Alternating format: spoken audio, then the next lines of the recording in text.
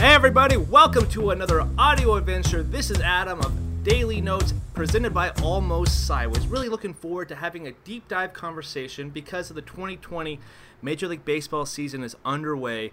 We're going to be talking about our favorite baseball team, other than the Braves, of course, of the Almost Sideways podcast, and that is the Seattle Mariners. They've given us a lot of heartbreak throughout the years, but a lot of fun memories to talk about as well. I'm joined by the writer of Almost Sideways Sports section. He does a lot of writing here, Terry Plucknett. So Terry, welcome to Daily Notes. You're familiar to Almost Sideways, of course. How are you doing today? I'm doing good. Thanks for having me on. This is going to be a lot of fun. It's always good to geek out over baseball, and especially the Mariners.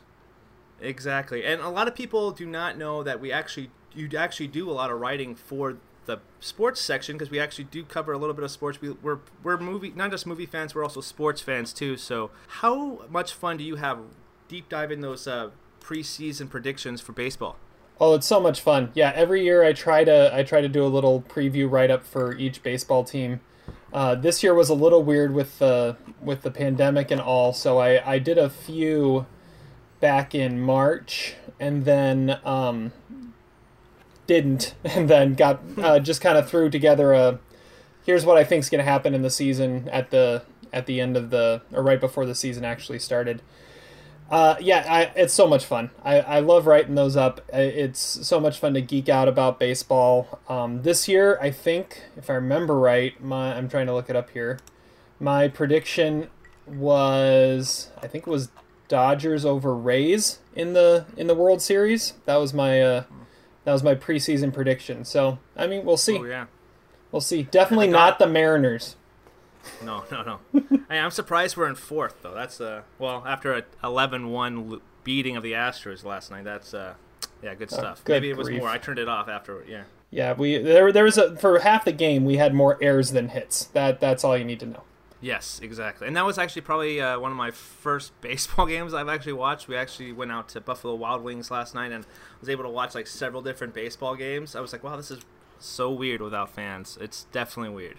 It's a little different. I usually try and catch at least part of almost every game. So I will say, on the local broadcasts here in the Northwest, they do Twitter Tuesdays. And Adam, I don't know if you saw this, but I won one of the Twitter Tuesday competitions last Tuesday. Yeah, wow. So I got a $50 gift card to McClendon Hardware, and then they messaged me on Twitter and said, wait a second, you live in Oregon, and McClendon's like a Puget Sound thing, so you want some t-shirts instead? So they sent me a couple t-shirts. So wow. Yeah. So that's pretty cool. I correctly predicted on Tuesday that Tim Lopes would score the last run of the game in the Mariners' 4-2 loss. So I guess pat on my back for that. Way to go, Tim Lopes, scoring the guy some t-shirts. Funny story. I actually worked at McClendon Hardware for like almost 2 years, man. Oh, really? I worked at the. I don't think I've ever stepped foot in a McClendon Hardware. Yeah, it's a good local-owned company. There's like 6 locations. So anyway, that's a very niche topic. Hardware stores in your local towns. Yeah. Before we really deep dive into the Mariners, of course, I wanted to give a shout out. Some of you guys, if you have iTunes, I know that I could easily access some of the comments and reviews here.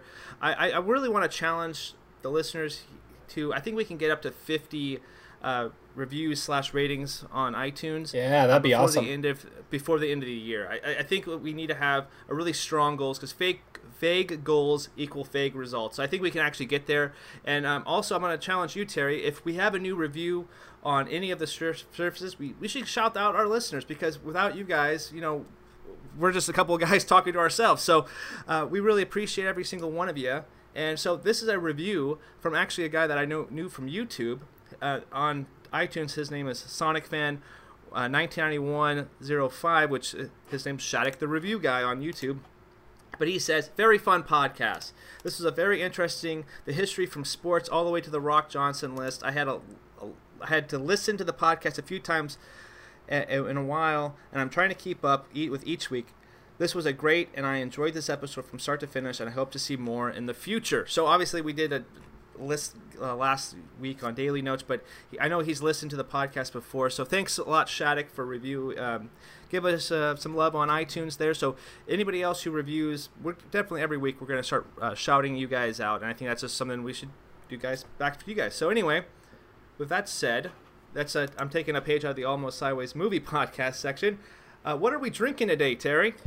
Well, I'm a little boring today. I've got a busy day and a busy afternoon ahead of me, so I just have some water. But I will say this morning, kind of when I have a busy day and I need that extra pickup of energy, one of my go-tos is the organic Rockstar energy drink. Ooh, so yeah, I don't usually do energy drinks, but this one, like, all the caffeine is like taken from like organic coffee beans and stuff, and it almost tastes like a Mountain Dew, almost like, if you like remember Surge, nice, or something like that. It tastes like that, but it's all just like sugar and caffeine from coffee beans, no chemicals, no crazy stuff or anything like that. So had some of that this morning to get my day off to an energized start, and so now I'm just milking some water. There we go. That's really cool. I haven't actually had that one, so I drink a little too many energy drinks at sometimes, because I also wake up like super early to go to work. But anyway, today we actually went to Costco and got this really awesome margarita mix, this pre-mixture. I got this is like a lime margarita mix. It's super delicious, like 12.5% alcohol. So I'm kind of slowly sipping this because I don't want to mess up my speech or slur anything today. So nice. There we go. Nice. Yeah. We don't need a rehash of what happened at our top 10 of the year of 2019 list. Anyway, Adam, really quick before you. Go ahead, yeah. Just an aside. I can't see you right now. Oh yeah, yeah. So I didn't know if you were, if that was an easy fix or not. I'm good either way. I just was letting you know. Oh yeah, because I exited out of the thing to read the iTunes because I didn't have it up on a different screen. It just went to like the regular like call screen. So I'm fine either way. I'm good. Okay. So let's just clap one more time and then we'll go straight back. You know what? We don't need to clap. You just, because once you have that set, you just yeah, duh. You just that's right. Okay. Got it out. So yeah, we're good. So okay. Keep going. All right. Okay. So we're talking about the Mariners today. Of course, we're going to be talking about like a dream team that we put together, and we're going to geek out about who we have on our roster, what's our favorite players, kind of our least favorite players from each position as well. But I kind of want to just talk about, like, when we walk into Safeco Field / T-Mobile Park now, where's our dream seats at, and where are we going to get some good food, some good brews, some good snacks, and what have you. So I'll start off this category first. Of course, my favorite seats that I've ever gotten was, like, actually I went on SeatGeek and we got 3 seats for me, my daughter, my wife Arlette, and we got 10 rows back on the third base side in the Kings Court area. So super nice, super close. We were playing the Blue Jays, and of course there was more Blue Jays fans than Mariners fans. The Canadian invasion. And we got destroyed. So that was always great stuff. But that was one of my favorite seats. But I've also sat like 10 rows back in right field against the Red Sox. Of course, more Red Sox fans than Mariners fans. Of course, we get the Boston invasion there. But anywhere I can get like close to the field, close to the action, I really love. But I don't really think there's a bad seat in the house. I've also got I've sat. My wife worked at a leasing like apartment complex type of thing, and they had box seats. They had like a company meeting there, and we actually sat in the luxury box against New York Yankees. That was fantastic. It was catered. That was probably like the most chill experience. This was just walk in these special entrance and sit up there. Super cool, but I like being down into the action, interacting with all the people and fans around. So, what about you, Terry? Where's your dream seats at? As I was thinking about that, I was thinking kind of first baseline, maybe like behind the dugout is good. My favorite seats I've ever had. So we went one time and we were sitting out. It was like a big family gathering we were doing. We were sitting in the left field bleachers, out under the big sign and the clock there.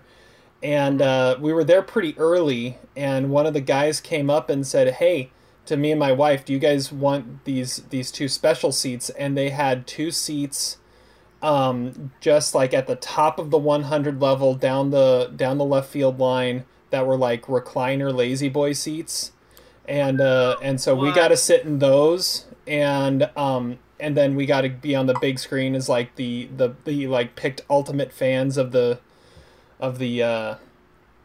game and stuff, and yeah, it was pretty awesome. It was pretty awesome. Those are the best seats I've ever had. Yeah, Lazy Boys, first base side. Did they give you any like free food or anything like that? Because sometimes I see like the Rainiers, they do like chicken legs or some pizza. Yeah, no like free food, but it was kind of like the seat upgrade.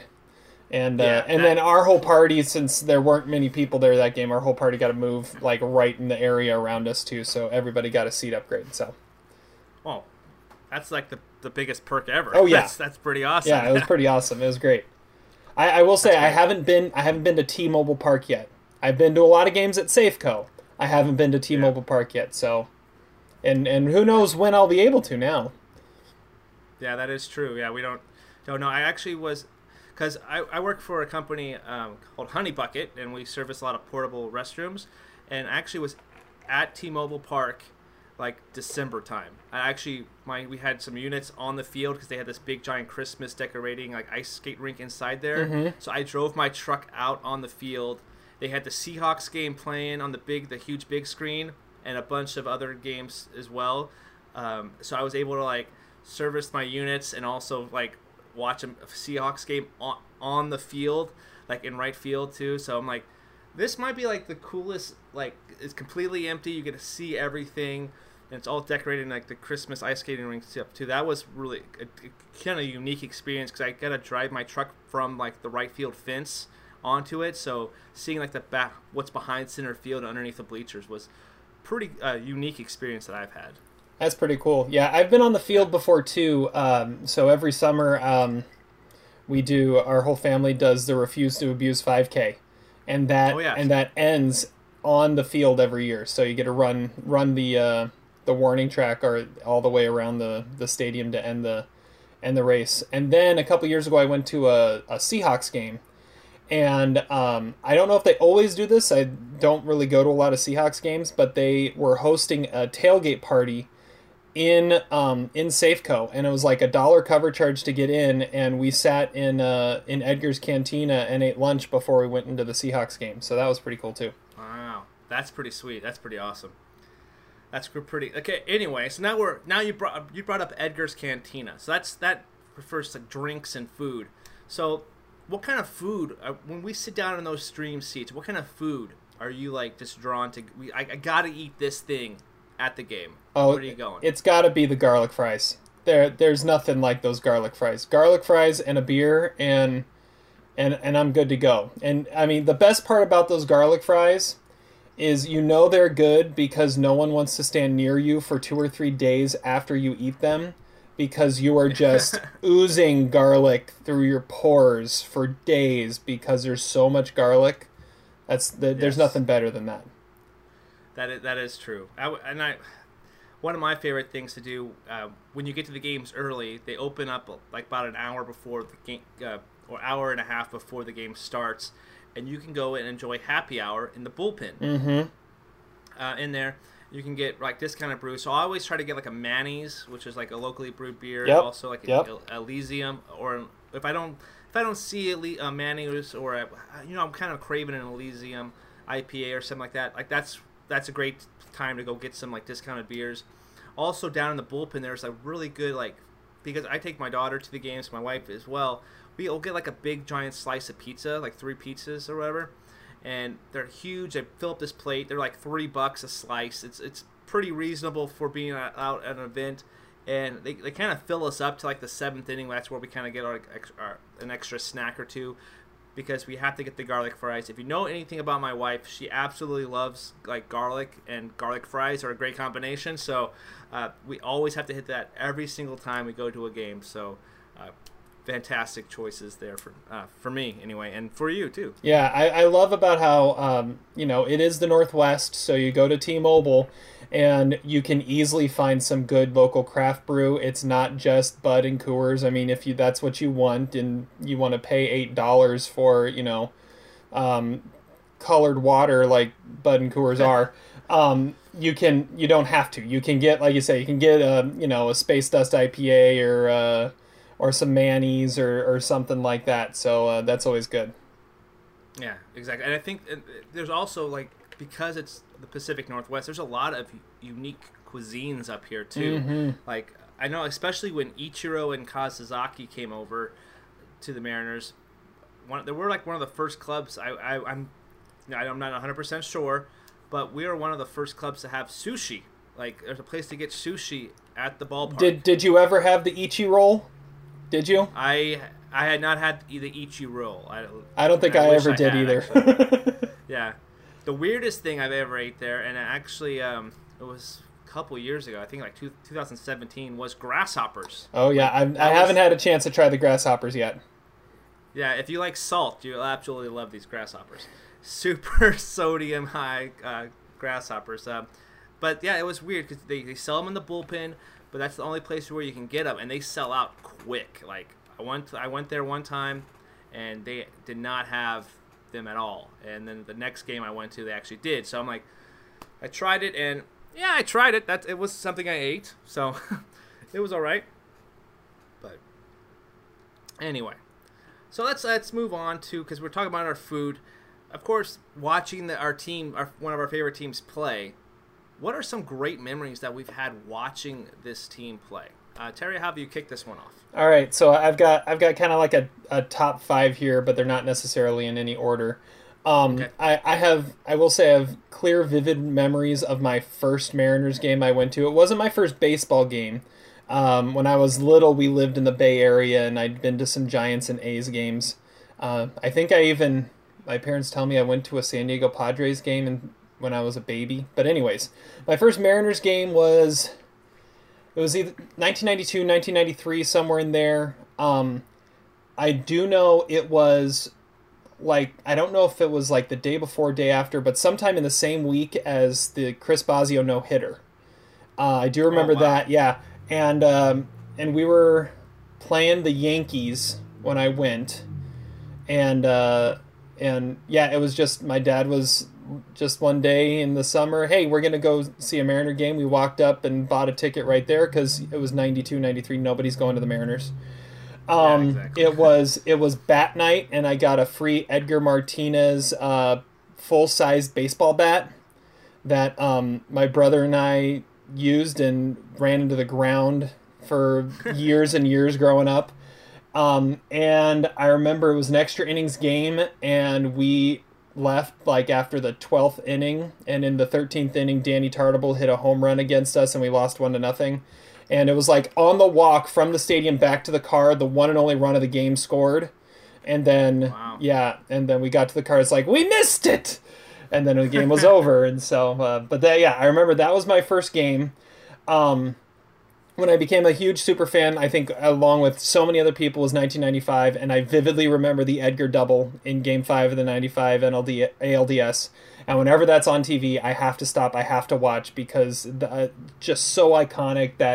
That shot of Griffey rounding third is just amazing, and yeah, love it. I still get goosebumps when I call too. Oh yeah, and I love the Macklemore song. That My Oh My. Yep, yeah. My Oh My is such a great song. He talks about that. He's got the call of Niehaus in there. It's amazing. And probably my 3 favorite memories at Safeco / T-Mobile. I always loved going in the Kings Court. I got to do it twice. I live in Portland, so it's a little harder to get up to games. I usually would try to get up to maybe one a year. But Kings Court was always a whole lot of fun.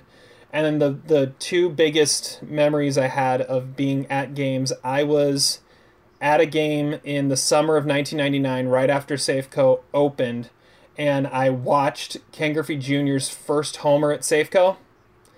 I remember I had like one of the old disposable cameras because I was taking pictures because it was, first game at the brand new ballpark. And I was playing around. We were up in 300 level out beyond the right field wall. Like I could see over the top of the foul pole. We were so high up there. Like, I'm not going to get any great pictures of the field. So I was trying to take pictures with my disposable camera through the lens of the binoculars, just to see if I could get some zoom, because it was a disposable camera. I had no zoom. I had no good lens on it or anything.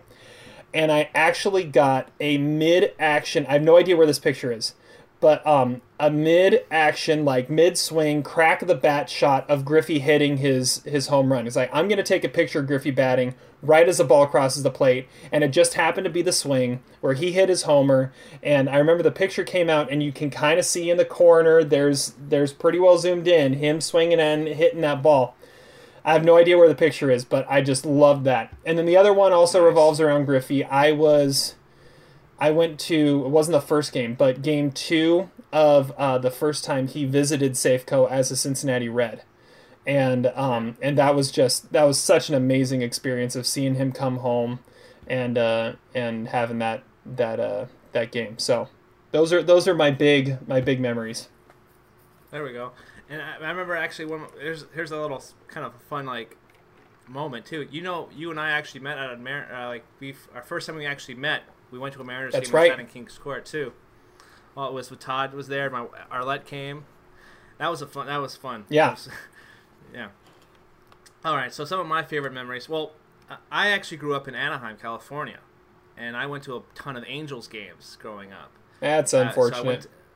Yeah, I know. Edison Field. I was a huge. I went to like a lot of Angels games, and my mom also worked at a restaurant that all the Anaheim Mighty Ducks went to, which is the hockey team, right there. And she worked right next door to the restaurant that all the Angels went to. So my mom actually, I still have this.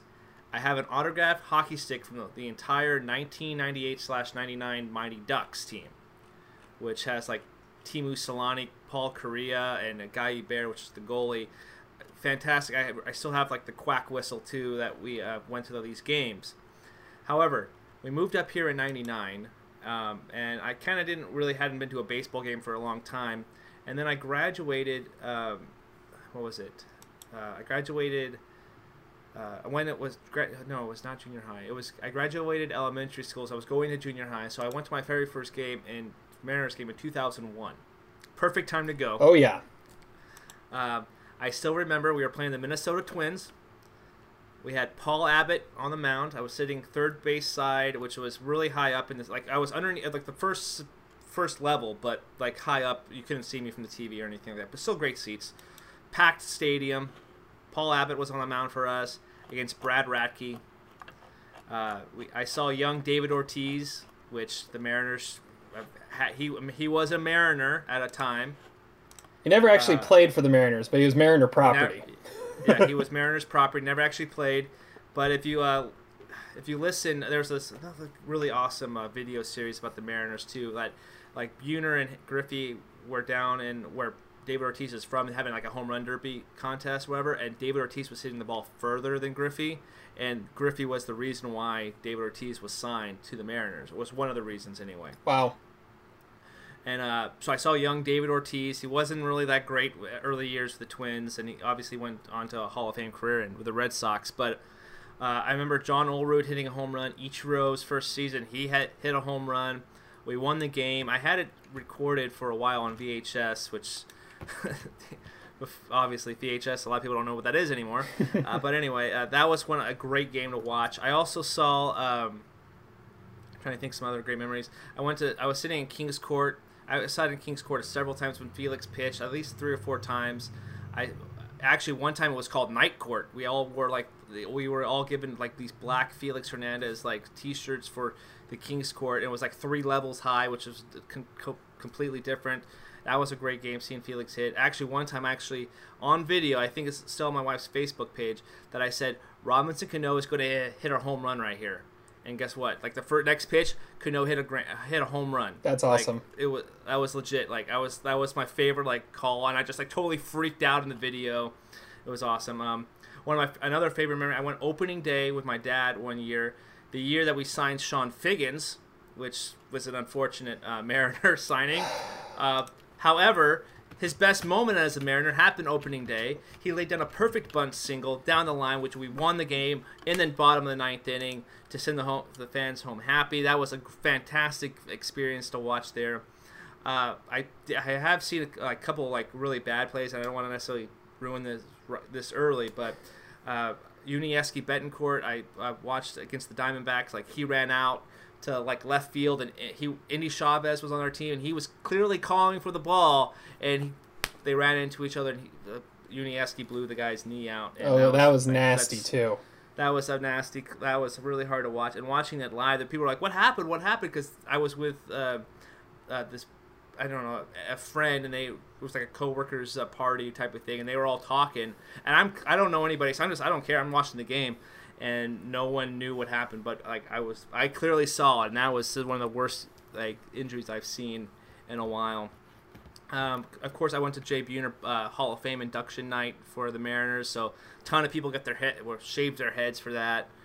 But yeah, that's just some of my quick, like, off-the-cuff memories that I've had.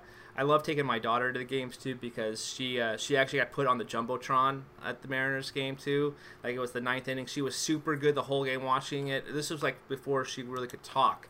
And then, of course, right when she was on the screen, she became a diva. She's like, "Yeah, I'm there. It's time for my bed. Let's go. We're time to go home, Dad. Let's go." Anyway, so that's some of my memories. I love going to the games. I really do miss it a lot. Like I was planning on going several times this year because we have one of my wife's sisters who just moved up here and who's living with us, and she's never been to a baseball game. So I was like, we're going to the Mariners, and of course, 2020, the season of love and disappointment, just keeps on giving to us every day. So fortunately, no games this year. So anyway, unfortunate events. Yep. All right, so let's move on to our next thing. We're building a dream team. We obviously are loving the Mariners. Unlike a lot of other teams, it's pretty easy to know who we're putting on our best team here, like our dream team of the Mariners. So what we have here, Terry and I will go back and forth. We're talking about we're going to give our pick for our dream team lineup for each position, catcher through DH, and then we have a starting lineup and a kind of a closer and some different bullpen guys. I have a bench player, and to keep it a little different, I actually picked a year for what player I want to have on my team too. So keep it a little fun, engaging conversation. Terry has like his worst picks as well for each position. So let's dive into it. You want to kick it off with catchers there, Terry? Sure. Yeah. Well, and so I mean, being a Mariners fan, it's kind of asking for some letdown and disappointment. I mean, we have the longest playoff drought in North American sports right now. It's been since 2001 since we made the playoffs. As a franchise, I think we've made the playoffs three or four times total. I mean, it's kind of ridiculous that how like four times. Four times, yeah. And so there's teams that are like, "Oh no, we haven't won the World Series in 25 years." It's like it took us 25 years to get to the playoffs. I mean, being a Mariners fan, there's its level of disappointment. However, we always have our favorites, but we also have those ones that just you can't stand, and those pop up even more than normal in Mariners. So I'm kind of giving my favorites. I couldn't narrow some of them down to one, and then some definite dishonorable mentions of this is why the Mariners are the Mariners. So yeah, catcher, you got to go Dan Wilson. I mean, Dan the man has to be the top guy. I was kind of a Kenji Jojima fan too, so I'll throw his name out there. And in fact, right now the Mariners shirt I'm wearing is a Mariners shirt. I really can't turn around, but yeah, got number 2 Jojima on my back here. And just for Todd's sake, I got to throw out there his favorite catcher of all time was Tom Lampkin, who was there we go. Yeah, just one of those great backups and one of those great catchers that batted left-handed. That's always good to have. My dishonorable mention was easy here. Rob Johnson. I hated that guy because Johnson. he was a catcher that literally couldn't catch the ball. Like he dropped like 1/3 of all the pitches that he caught. Yet the pitchers liked him, so he ended up catching more than Kenji some seasons. It's like this guy literally can't catch the ball, and he would hit 150. Why is he on the field? I couldn't stand it. So yeah, that's my dishonorable mention catcher. Rob Johnson swung a pool noodle up there. Yeah, it was ridiculous. Ridiculous. All right.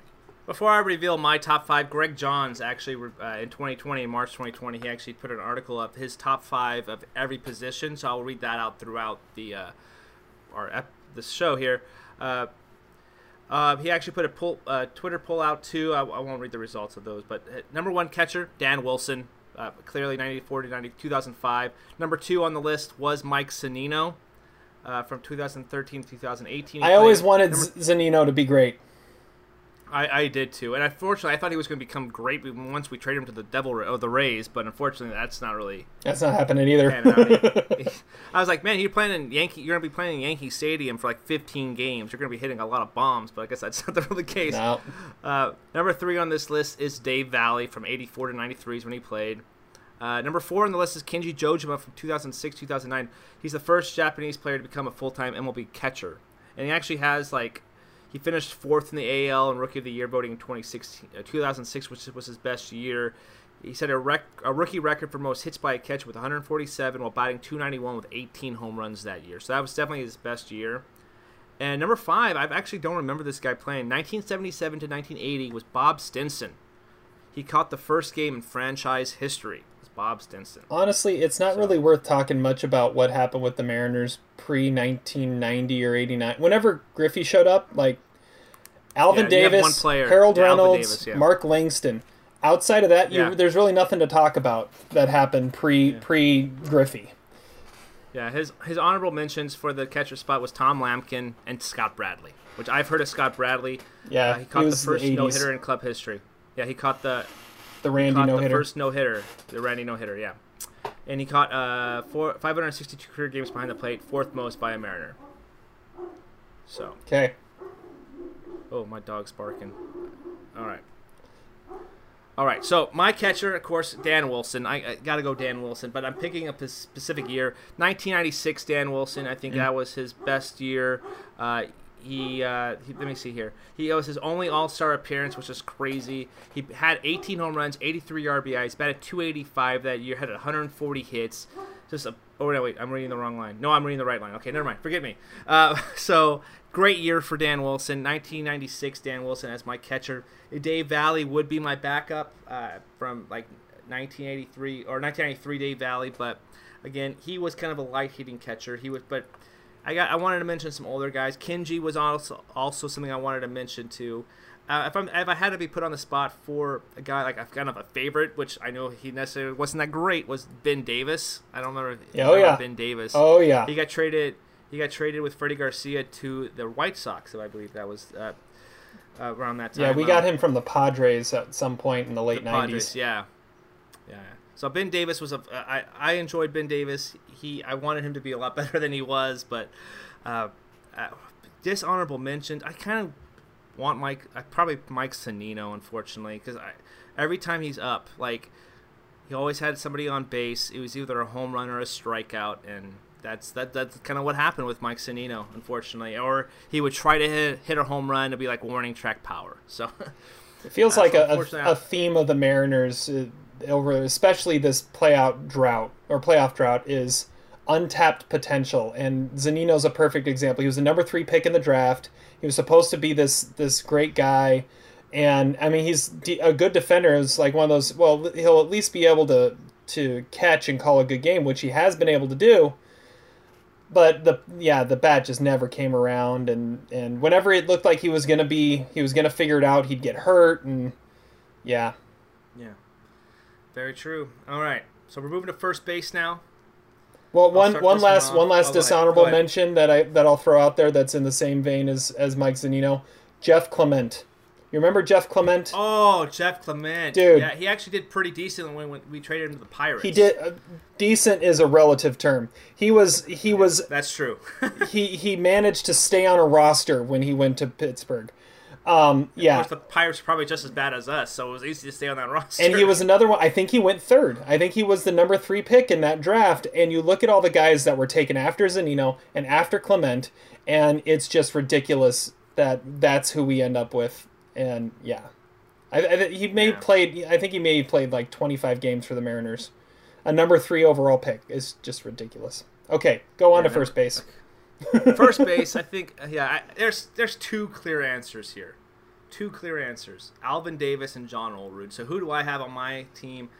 I was looking kind of out of my lineup. I kind of put a lineup together, and I had was really left-handed heavy. So I'm going to go with Alvin Davis, however. So John Olerud was, Alvin Davis is a left-handed batter too. Apparently I didn't research too good enough. I have 2 left-handed batters. Anyway. Party foul. But I'm going to go party foul. Yeah, anyway, so John Olerud was really good. 2001, 2002, exact same numbers basically. Like I think like one more home run like in the 2002. But fantastic first baseman. Always says like he grew up in the Pacific Northwest. So Olerud's a great choice there. Like I said, I saw him hit his first home run. My first home run of him was at my first game. So, but I'm going with Alvin Davis. 1984, his rookie year. He had 27 home runs, had 116 RBIs, was an all-star, 161 hits, batted .284. Just a super solid guy. Like, if you're picking somebody from, like, before the 90s, Alvin Davis is the guy. One of the first Mariners, Hall of Famers as well. Mr. Mariner for a while, 84 to 1991. His last season, he did go to the California Angels. Didn't do too well in only 40 games. So, Alvin Davis for me, clear number. Not really clear. I think the numbers are pretty much the same for Olerud. I think Alvin had a little bit more home runs. Dishonorable mention. I will say I really wanted this guy to be a lot better too because there was so much hype coming up from the Rainiers, and that's Bucky Jacobson. Oh, Bucky. Big old, tall, redhead guy, super powerful. Played like 12 games or something like that. I don't even know his whole stats. I'll pull up his stats on Baseball Reference. He came up and had like a great last 2 months of a season and became like this cult hero, and then he was never heard of again. He played 2004, played 42 games, 44 hits, and 160 at-bats, 9 home runs, 28 RBIs. I'm like, that's a pretty good sample size. Yeah. Batted .275. And then never played again. 835 OBS, and only grounded out into 3 double plays. That's not bad. That's a great, actually. Dang, whatever happened to that guy? I have no idea. He just disappeared. Yeah, his 162 game average on Baseball Reference right now. 170 hits, 35 home runs, 108 RBIs, a .275 batting average. That's, you know what? He's on a dishonorable mention. He might even make my freaking dream team right here. Like that, those numbers are fantastic. I'll throw this out. Here we go. Dishonorable mention: Justin Smoak. Oh, Smokey. There we go. Justin Smoak. We traded Cliff Lee, who was actually who was really good for him, and he was supposed to be this really up and coming prospect, but unfortunately, he's Joey Gallo light, and Joey Gallo is a lot better than Justin Smoak. I think Justin Smoak's playing for the Brewers right now, doing the same thing. 221 average. I think that's what last time I checked. Justin Smoak. Talk about some potential. Had like one good year in Toronto where he made the All-Star team and has really done nothing since. Being a switch hitter too, I think that was his like a really good thing for him, but didn't really pan out for him. Yeah, we got him, and it was like he's the next Mark Teixeira, and it just never happened. And he was. Do you remember who the other player in that deal was? It was Cliff Lee for Justin Smoak and Blake Bevan. There's a name for you. Blake Bevan. Blake Bevan. Yeah. Bullpen guy. Yeah, or he started a couple games. He was in the rotation for a little while, but never really materialized. Smoak was that didn't work out. And he's on the Brewers now. So going back to Alvin Davis, John Olerud, when you're nicknamed Mr. Mariner, you got to be considered. I never watched him play because I didn't become a Mariner fan until later. Olerud, you gotta love. I mean, I think he went to Wazoo. He was a two-way player there. I think there's a two-way player like award in college baseball now called the John Olerud Award. I may be wrong about that, but I think that's true. And I think he also holds that distinction of never going to the minors before he hit the big leagues. Like, he went straight from college, got drafted, and made his debut in the big leagues. So that made Olerud cool. However, I will say possibly one of the greatest miracles of in Mariner history is John Olerud hitting for the cycle, because he may have been the slowest Mariner of all time. And yeah, it was in San Diego at old Qualcomm. The ball like got lost in the corner, and for like 90% of the league, it would have been an inside the park home run, but like Olerud had to slide into third to make it a triple. It was ridiculous. But yeah, you got to love those two. Tino you could throw in there too as another easy one. I went with a couple of just kind of personal favorites from the mid to late 90s that I always thought were unsung heroes of those teams. And that's Paul Sorrento. I was a huge Paul Sorrento guy. I mean, no one ever talked about him. He would hit like 30, 35 home runs a year. But no one ever talked about him because he was behind A-Rod and Griffey and Edgar and Buhner. And then like in the 6 or 7 holes, Sorrento, and he's banging it out of the park too. The other guy I always loved was David Segui, another switch hitter. Oh, yeah. That dude had one of the most intimidating batting stances up there at the plate. I love how he would like fire a 95-mile-an-hour fastball to the second baseman to go around the horn after they get an out. And I always thought it was cool that his dad threw out the first pitch as a Mariner, Diego Segui, and so the last pitch in the Kingdome was David Segui's son threw the last pitch to him in the ceremony after the last game of the Kingdome. So that symmetry there, because he was on the Mariners at the time, I always thought was really cool. My dishonorable mention, this was an easy one for dishonorable mention, because, you know, in the last 15, 20 years, the Mariners have made a lot of bonehead decisions, and why did you sign that guy to multi-million-dollar deals? And Richie Sexson, I mean, why? Todd and I always joked that Sexson was always good for a 3 RBI game when we would lose 9-4. He'd come up in the 8th inning when it was 9-1 and he'd hit a 3-run homer. It's like, oh yeah, great to not hit it when it counts, because he always struck out when it counted. He was just horrible, and it was like we signed like a 5-year deal. All right. I remember watching. He got hit by a pitch one time, and he charged the mound, dropped his bat, took off his helmet, and still missed. Because if he would have taken the bat to hit the pitcher, he would have swung and missed him. My favorite thing about him, we got him after he got injured. He played like 1 season with the Diamondbacks. He only played like 10 or 15 games, and I remember he like broke his collarbone on a check swing. Like go back and watch it. Yeah, go back and watch it. I remember that. Now. It was a pitch. He did a check swing and fell over in pain. It's like, what happened? He broke his collarbone on a check swing. It's like, yeah, that's someone we want to give 5 years, $80 million to. It's like, what? Yeah, and the Mariners' defense at that time, he was before that. He was hitting bombs with the Brewers, but still, like, he's never the same. But you're gonna love Greg Johns' list here. Going back to Greg Johns off MLB.com for the Mariners players. Number 1, Alvin Davis. Number 2, John Olerud. So easy number 1, 2. Yep. We mentioned those guys. Number 3, Bruce Bochet. I don't remember. Bhakti. I'm not pronouncing it. Bhakti. That's right, Bhakti. 78 to 82. He hit 316 as an All-Star in 79. So he was number 3. I think he was our lone All-Star in the All-Star game that was played in the Kingdome. Ooh, ouch. Yeah, that's a bummer. Yeah. For sure. He got like an RBI single in the game, if I remember right. Well, that's cool. I mean, I don't see that here, but yeah, that's crazy. Number 4, Tino Martinez, 90 to 95. Went on to bigger and better things with the Yankees. And then we got number 5, Richie Sexson. He had great stats, but like I said, the stats were all cloak and dagger because none of them ever mattered.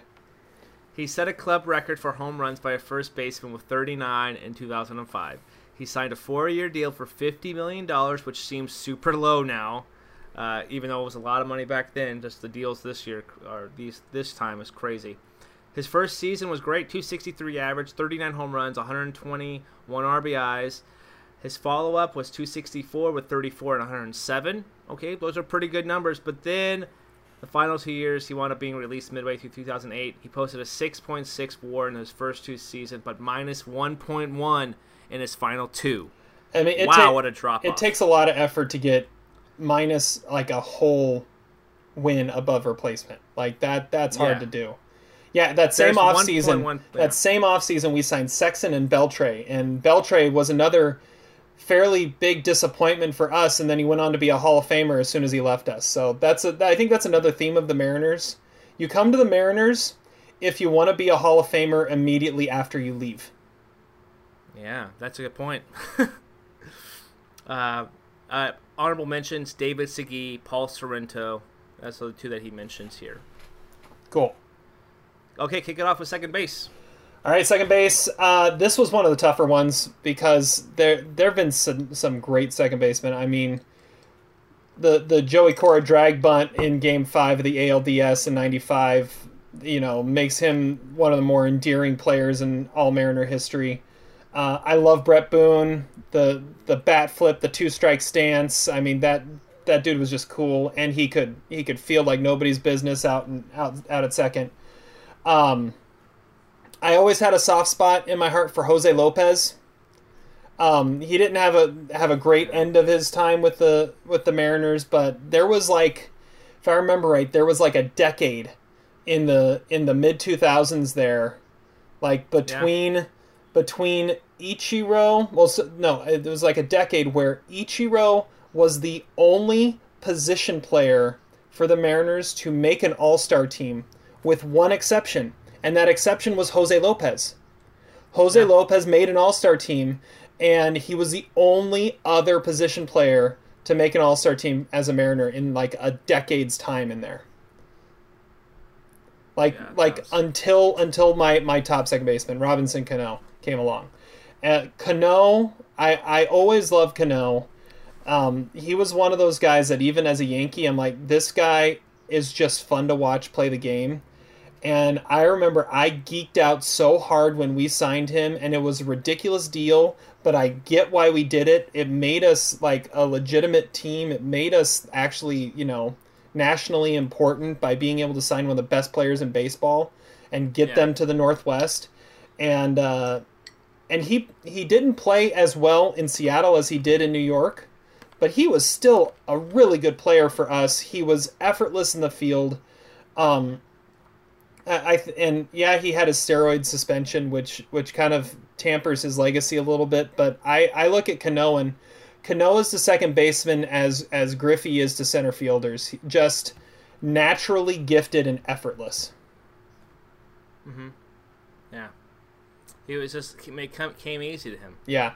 Comes easy. And then I gotta say, dishonorable mention, in the same vein as Mike Zunino, Jeff Clement, if you're going to keep going on that list, eventually you got to get to Mr. Dustin Ackley. I mean, that's easy. Number 2 overall pick in the draft. We sweep the final series of the season to get more wins than the Nationals. So we get number 2, they get number 1, they take Strasburg, we take Ackley. Ackley is supposed to be like this can't-miss guy. He's supposed to be just a hitting machine, hit 330 every year. It was lucky if he broke 200, and never turned into anything. And I always thought it funny that, we drafted him with the number 2 overall pick, and then in like the 3rd round we drafted his teammate, who ends up being one of the best Mariners of all time, and that's Kyle Seager. Same college team, just 2 rounds later, and he ends up being the big deal. And Ackley's out of the league with way too quickly. Yeah, he even went to the Yankees and the Angels, and just was nothing. His best year was his rookie year, and Ackley, not a good. That's a dishonorable mention for me too.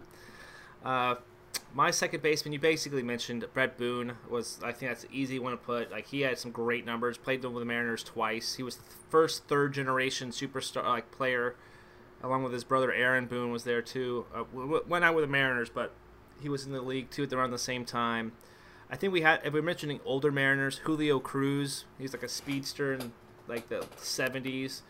But Harold Reynolds is another one you got to talk to. He's most known for the MLB Network now, but underrated for me. Jose Lopez, like he had some like 2 to 3 years. Like he was pretty solid at that position. Like he was in that Yuniesky Betancourt, like Jose Lopez type of year, like generation. Like he would hit like 20 or 15 to 25 home runs, knocking about 78 to 80. Runs. So he was a pretty solid player for what it was. But I think the best one for me is Brett Boone. My dishonorable mention, Dustin Ackley. I think that's pretty easy to say who that was, the worst Mariner was. I'm trying to pull up that Greg Johns article here. It just refreshed. Come on, there we go. Number 1 on his list was Brett Boone. Number 2 was Robinson Cano, which I can't argue with that. Harold Reynolds with number 3. Number 4, Joey Cora. And number 5, Julio Cruz. Honorable mentions was Jose Lopez. Perfect. So just missing out. 2006 All-Star. So basically mentioned everybody that was talked about. So going with the shortstops now, I'll kick this one off. I think it's pretty easy. We had a Hall of Famer who had some steroids stuff. And that's A-Rod. Alex Rodriguez. Fantastic player, came out came in right at that time where we needed another big bat to help the Mariners make a playoff run. And his 96 season was like phenomenal. He had 36 home runs, 123 RBIs, 358 batting average, 54 doubles, 215 hits. Like he was a superstar. He was a fantastic player. Unfortunately, his time as a Mariner kind of got soured when he signed this huge deal with the Texas Rangers, where people were like throwing like fake money on the field, or it might be real money, so you might want to pick that up. But he's a great good player, but I never actually watched him play like live. I've seen there's Omar Vizquel, which was a solid defender guy who would always get on base too. But the guy I really saw was Carlos Guillen. Carlos Guillen was like that early 2000s player that was really solid, but he left the Mariners and became this all-star player with the Detroit Tigers. He knocked in 100 runs, started hitting a little bit more power and stuff like that. So that was kind of disappointing. I wanted him to be a little better with us. Of course, one of the guys I want to mention too, Gene Segura. Only played 2 years with us. It was funny, in end of 2018 season, I bought 2 Mariners jerseys, Mitch Haniger and Gene Segura. And I'm always skeptical about buying a jersey because I'm always afraid they're going to get traded. And guess what happened? 2 weeks later after I bought that jersey, he got traded to the Philadelphia Phillies. So I was like, well, at least I got him at a good year. So I'm not upset with that jersey. But Gene Segura made that All-Star team in 2018 as the final vote. He was so deserving. Surprised he had to go to the final vote. But Gene Segura, that's a solid player right there. Yeah. And good trade, too, because we also got Mitch Haniger for him, too. With him, I meant. Yeah. Buying a jersey of a current Mariner during the Jerry Dipoto era is a bad investment. Luckily, I got a good deal on it. So good. That's good. Good. Yeah, I got Carlos Guillen. I've got written down, too. He's one of those quiet stars of that era. And he's one of the guys that became a Mariner because of the Randy Johnson trade to the Astros. So that was one of the guys that they got in that deal. The moment I'll always remember with him is the kind of weird drag bunt half slap hit thing that he did in the 2000 ALDS to beat the White Sox, where he somehow was able to step on home plate, which nobody saw, and then hit this drag bunt that got past the pitcher and past the first baseman into right field. It was ridiculous, but it won us the game. But yeah, it's got to be A-Rod. I mean, you mentioned 96. He barely passed the minimum games played thing to keep his rookie status, so it wasn't technically a rookie year, or else he would have won Rookie of the Year over Derek Jeter that year. And then he still almost won the MVP on a roster with Griffey. He almost wins the MVP, but Juan Gonzalez beat him out. yeah, he was amazing. And young A-Rod, just that lanky kid out there. He would bust it down the first baseline on every ground ball. You couldn't beat that. He was the best. He was the best, and that's why everyone was so mad when he left. Some dishonorable mentions. Some bad acquisitions at bad times in their career. Rich Aurelia was a Mariner for a year. Wow. He was a good shortstop for the Giants and tried to have one last... he signed the deal with the Mariners and showed that he was done and there was nothing left in the tank, and it was quite obvious very quickly. One of the horrible trades in the mid-2000s for the Mariners was their acquisition of Jack Wilson from the Pittsburgh Pirates. Oh, yes. Oh, my word. Jack. That dude... and I loved the trade at the time because I thought he's a gritty player. He's gonna fit in great, and he couldn't hit. He couldn't hit. An all-star player too. Yeah, and he was a Gold Glove caliber guy, and he made some spectacular plays. I remember he turned a ridiculous double play for the Mariners, and that was the only highlight he ever had. And then one of the things is giving up on a player too soon and trading away that prospect that's going to become something. Ketel Marte. I mean, what did we do? I mean, it got us injured Haniger and Segura, who we ended up trading, which we did turn into J.P. Crawford, which is working out all right. But Ketel Marte's like a 30 homer a year guy now. That's insane. And but that was like a year and a half after the trade happened, like almost 2 years after the 30 home run thing. So could we ever see that actually happening? I don't think light hitting, bro. Nobody saw that coming. Coming. Hindsight, the deal is kind of bad. Yeah. But before we get too far, I just realized that we totally forgot probably the biggest dishonorable mention for catcher / first base, and maybe this could be a DH dishonorable mention. Jesus Montero. Oh yeah. I've got him on the list for DH, for sure. Okay. We won't even talk about it right now. We won't talk about ice cream sandwiches right now. So my dishonorable mention, you mentioned Rich Aurelia. I'm going to go with Pokey Reese. Ooh, that's a good one too.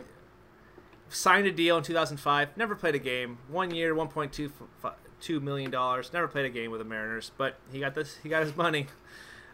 He didn't play anything. He signed with the Marlins in 2006, but disappeared during spring training there too. So he was gone. But anyway, Yuniesky Betancourt would probably be my big dishonorable mention. We talked about like him in 2008. He was a light hitting guy for a while, and 2008 he went on a hot streak the last like 6 games of the season. Basically made the Mariners the second worst team in baseball. So we missed out on the first overall pick. However, I still think we picked Dustin Ackley the first overall. It was an obvious Strasburg. It was an obvious Strasburg, but we're talking about the Mariners GM at that time. Like, was that Bavasi or something like that? Like, he made some horrible decisions. Like, well, and the funny thing is, I would not be surprised. The thing is, every GM in baseball had the exact same top 2 on their board. It was Strasburg 1, Ackley 2. So you can't really say that was a mistake by the management and the general manager and the scouts or anything. Yeah. Everybody had that. It just didn't work. Hindsight, I guess that's just hindsight. Right now that we see what happened, it's a horrible thing. Yeah. So, all right, let's move on to third baseman. I think there's really 2 really good picks here. So Terry, what do you have? It's got to be Kyle Seager for me. I love that guy. Yeah. I love that guy. He is a vacuum cleaner at third base, which is a hard position to play at that hot corner. And he just comes out and he's a gamer, and he's one of the most consistent players in baseball. I love Kyle Seager. All right, my dishonorable mentions. Here are the dishonorable mentions though. Jeff Cirillo. Yep. Yeah. I remember I wanted the Mariners to get him. Like, this would be a great get for the Mariners. I think he fits. He feels like a Mariner, and then we got him. And what happens when we get Mariners? They just don't work. And then Sean Figgins. I mean, that was another one. It's just like that was a head scratching move. It's like, okay, all right, we just had Beltre for a while, So let's get rid of the power hitting, Gold Glove caliber third baseman. And what are we going to do? We're going to bring in a 5'6" utility player, put him at a power hitting position, and ask him to be leadoff batter number 2 behind Ichiro, and see if we could just have like two leadoff guys. And yeah, he hit like 230 and couldn't stay on the field. And you don't put a 5'8" utility man as your everyday third baseman. That's stupid. And it's amazing because he was a great player with the Angels. Like, but he was already starting to deteriorate. He wasn't. He had a bad year leading into it, which is why we got him on the cheap. It's like that's what we do. Oh, hey, you got a bad year, so we'll sign you for more than anybody else is offering, and hope that you bounce back. Yeah, that's true. Jack Sarinjic, there we go. Jack Sarinjic. Jackie Z. Great draft guy. Anyway, yeah, like I said, I have one great memory with Sean Figgins, and that was that drag bunt win in the opening day. Yeah. So. Yeah. Anyway, let's see here. I have one. Scott Spezio. Mm-hmm. Scott Spezio. Mariners signed third baseman Scott Spezio to a 3-year contract worth $9.5 million back in 2004. In his first year with the Mariners, Spezio batted at .215, and did not do so well. He only played 29 games for Mariners in 2005, and he was gone shortly after that. Well, and the funny thing is, 2 years before that, he's a World Series hero for the Angels. So, I mean, it was, again, another one that wasn't that bad, but it definitely wasn't good. Any ideas what his batting average was in 2005 in those 29 games? I'm going to say 188. Ooh, you're generous. He had 47 at-bats, only 3 hits. He batted .64. Oh, gosh. With 3 hits. So, yeah, he scored 2 runs. How's that possible? I still don't know. 3 hits, scored 2 runs. That's awesome. That's fun. Yeah. Anyway, and then he kind of rebounded when he went to St. Louis. So, yeah, great. Of course Always he did. Gets better. Yeah. Mine's Kyle Seager as well for third baseman for this dream team. It's my wife's favorite player. Like she has a Kyle Seager jersey. I was like, she was picking a jersey. I'm like, you want to go with a safe bet? Go with your favorite player. He's not going anywhere. Kyle Seager is a rock over there. I also like Adrian Beltre. I think that he's a great defender. Granted, his numbers kind of fell off because they were ballooned in Dodger Stadium, but for that one big deal. But I think he was a pretty overall good signing for the Mariners. We would love to him to do better. But the thing is, as soon as he left the Mariners, he earned that deal. Like, he leaves the Mariners, he signs a 1-year deal in Boston, he has a great season, and then he becomes a career Ranger for the rest of his career, and he's a 3,000 hit, 500 home run guy, isn't he? Yeah, that is true. So I mean, Hall of Famer. Yeah, he's gonna be a first ballot Hall of Famer, and the only blip on the radar is his 5 years in Seattle. Yeah. So going to Greg Johns' list. This is funny. I'll read this poll that he had out. So he put a poll out. This week's vote for third baseman in Mariners history. Edgar Martinez obviously will be the DH poll, so he's not counted for third baseman because he was a third baseman originally. Who do you think the best Mariners third baseman are? And the options you're going to get 4 on Twitter: David Bell, Beltre, Mike Blowers, or Kyle Seager. The winner of this poll, with 46.1% of the vote, Adrian Beltre. Gosh. Hindsight's 20. I mean, yeah, they're not viewing Mariner Beltre. They're just viewing Beltre. Yeah, that's probably what it looks like. Yeah, 43.5 was Kyle Seager. Blowers got 6.7 and Bell got 3.7. David Bell was a third baseman on that 2001 team, so you can't discount his value to the franchise. Absolutely. So number 1 on his Greg Johns' list was Kyle Seager. Number 2 is Adrian Beltre. Number 3 is Mike Blowers. 4 is Jim Presley from 84 and 89. Yep. Number 5, David Bell. No honorable mentions, it looks like. No honorable mentions. So, yeah, that's that list. Let's go to left field. I'll kick this one off. If I'm thinking left field, I got one guy, and they even had a song about him, too. Raul. It's Raul Ibanez. I love Ibanez. He's always a fun guy. I loved him when he was like the big power hitter for our teams, like in the late the 2000s. I always have some like crazy memories. I see him crack these home runs. I think he set a club record like for most home runs by like a 2-year-old or something like that. He had like 29 or something. For me, I always loved Ibanez. He's always been like one of my favorite players out there.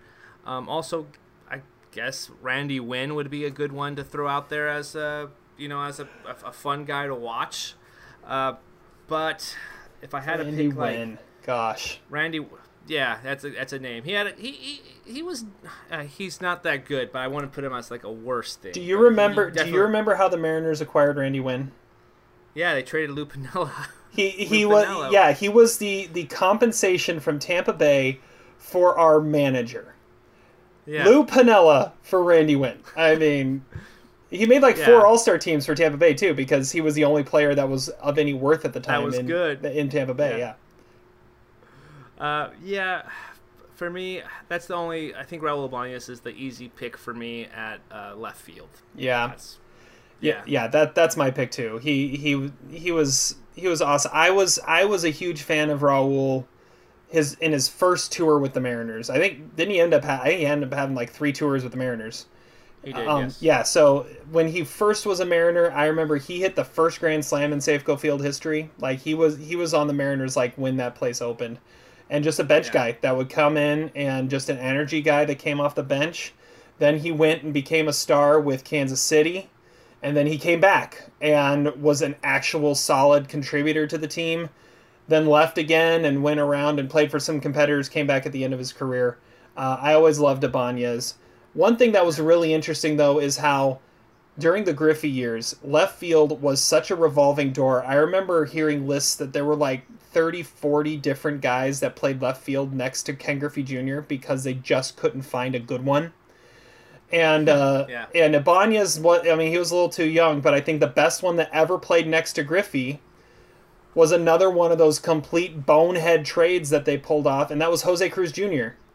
Jose Cruz Jr. comes up. He's a lightning rod. He is an amazing player. He's doing such great things at the top of the order. And, I mean, it was Cruz hit batted leadoff, A-Rod 2, Griffey 3, Edgar 4, Buhner 5. And it's like, you couldn't get past that. And then what do we do? In his rookie year, we trade him to Toronto for 2 no-name relievers. It's like, guys, come on. Why are we doing this? We finally found our left fielder, and you trade him away. And as soon as he gets traded away, the league finds out he can't hit a curveball. But he wasn't seeing any curveballs when he was hitting in front of A-Rod and Griffey. So let's keep him on our roster. But that was always one that bothered me, that we finally found that guy to go along with Griffey, and then we get rid of him. So here's some of the other guys that went next to Griffey that are my dishonorable mention. And some of them were next to Griffey, some of them were a little after. But Glenn Allen Hill, horrible. How about Butch Husky? Yeah, he ran into the fence. Yeah, and they did the tape line in the fence of him. Yeah, that's always good. Another one that Todd and I always like, if we want to talk about a bad player, the name for that bad player is always Al Martin. That dude was his horrible. Batting sense was whack. Yeah, it was. It really was. And then another like untapped potential that why did we do what we did? Shin-Soo Choo. We bring him up. Yeah. He's like, okay, this is a young up and coming prospect. We bring him up for like 10 games, and what do? We trade him to Cleveland for. It was either for Ben Broussard. I think it was Ben Broussard, or Eduardo Perez. It was one of those two, because what we did that year, it's like we have no DH, so what we're going to do is we're going to make 2 separate transactions and trade 2 top prospects to Cleveland to get their mediocre DH platoon. And so we trade for Ben Broussard and Eduardo Perez, who platoon at DH for us, and they did exactly what they did in Cleveland. Hit maybe 240, 10 homers, and that was it. It's like, why are we doing this? What is wrong with our front office? So yeah, Shin-Soo Choo gave up on way, way, way too early. Shin-Soo Choo, basically, and like there's a lot of stuff with him too. It's like he was a South Korean player that had to go back and basically had an ultimatum. Like he had to win. Like he had to lead the South Korean team at the World Baseball Classic, or if he didn't lead the team and do really well, that he would have to go serve in the military. Oh wow! Like something like. Yeah, but he actually did it. Like he got to his team to a certain point where they said, "Okay, well, you're good. You can continue to play." That's nuts. Because I think like everybody has to serve in the military. Like I think that's what I was reading. So yeah, that sounds right. Anyway, that's crazy. I think dishonorable mention for me. It doesn't really say in the position, and I can't. At this time, 2008, I think Ichiro was still there. Brad Wilkerson. Oh yeah. Only lasted 19 games got signed up from the Expos. Yeah, did horrible. Like that was a bad deal that Bill Vivasi did. So that was my dishonorable mention. You could also go with Mac Williamson from last year. Mac Williamson. Mac Williamson. I think he hit 110 or something like that. But he started 30 games because we didn't have anybody else to play. Yeah. Who plays left field? Yeah, you can't just be like Little League and just put the worst player in right field this time. No, you have to put good players everywhere, and unfortunately we don't. So, all right. Oh wait, Greg Johns. Let's see what Greg Johns said for left field. As it refreshes, Raul Ibanez, number 1 on the list, had 3 stints with the Mariners. Number 2 is Phil Bradley, the 80s pick. Number 3, Randy Wynn, 2003-2005. Number 4 was, I'm going to butcher this name, Tom Pakarek from 78 to 81. He hit 326 and as in his AL All-Star season in 81. Okay. And then number 5, Stan Javier. Stan Javier. 2001. Nice. And his honorable mention is Griffey Sr. Okay. Griffey Sr. That's a good call.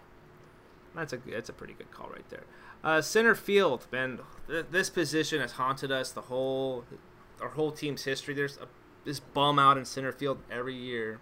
No, Griffey Jr. is by far the obvious choice for best player in Mariners history. Like he's up there like the top 3 players like in Mariner history. 99% like a vote total for the Hall of Fame. First ballot, like Griffey Jr. built this franchise. He kept the franchise in Seattle in '95 because we were going to be moving to Tampa Bay. Like I was listening to this YouTube video clip about like the whole history of the Mariners, starting back when we first started all the way up to present day, and just like Griffey and Edgar and Buhner and Piniella were all influential to keeping the Mariners there for how they were playing.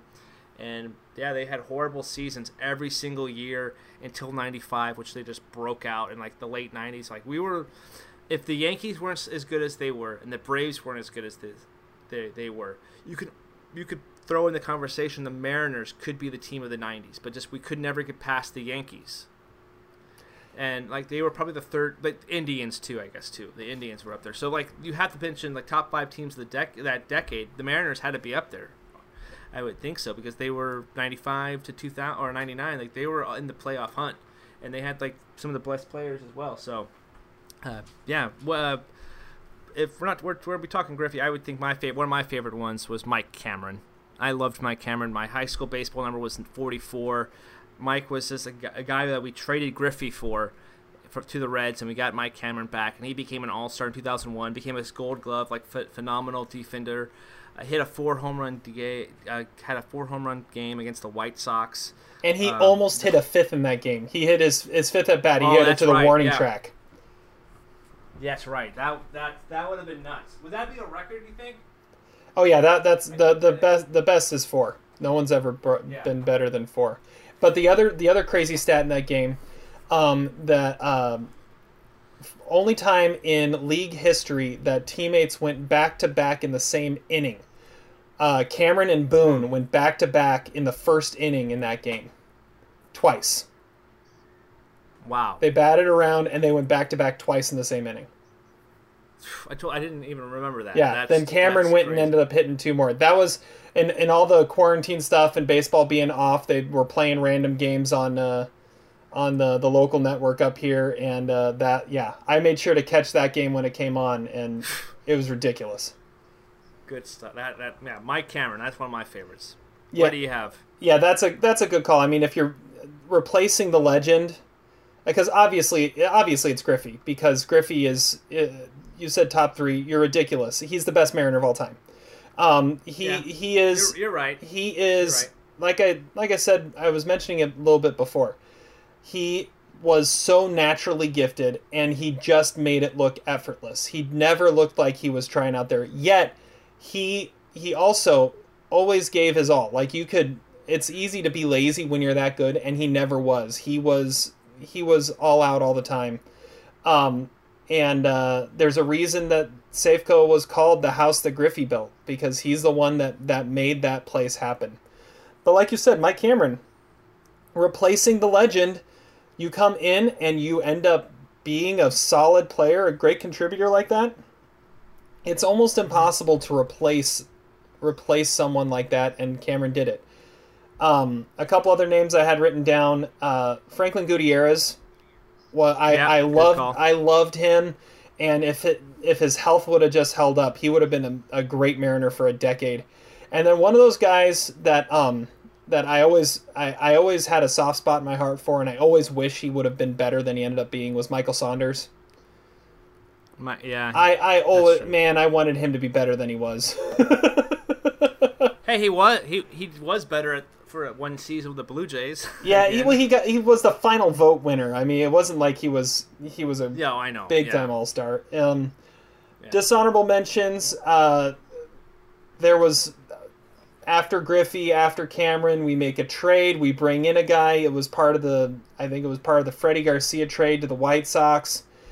He also is the current hitting coach for the LA Angels, which I don't understand how he could be a hitting coach, because he never could hit as an actual big leaguer. That's Jeremy Reed. Dude, wow. Yeah. Yeah, that's a name. Uh-huh. That guy. I remember we brought him in. It's like, this is the guy. This is going to be the next great center fielder for the Mariners. Yeah, he was the next great prospect bust for the Mariners. And so there was that. And then another gave up on too soon. I mean, the fact that we traded Adam Jones to the Orioles for a broken down Eric Bedard is laughable. Yet maybe not even a top 5 worst trade in Mariner history, which is really sad. But Adam Jones, how did we give up on that? He played like 10 games. Like, well, he played 10 games and he can only hit 150 for us, so let's trade him away. He's obviously not the prospect we thought he was. Like, what are we doing? What are we doing? Yeah.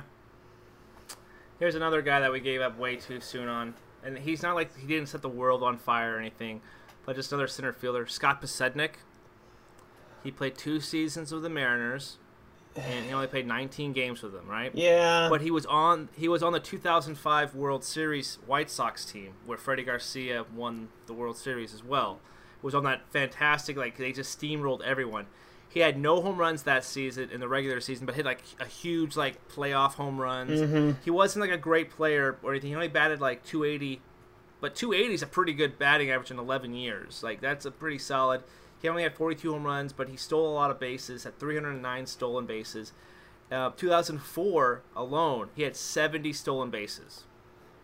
That's a perfect example of a great former Mariner. Like, we look at him and it's like, nah. And then someone's like, well, we could get this out of him, and he ends up doing that. So yeah, like, he didn't have a whole lot of power. Like, he hit his most home runs he hit in a season was 12, and that was in 2004 where he had those 70.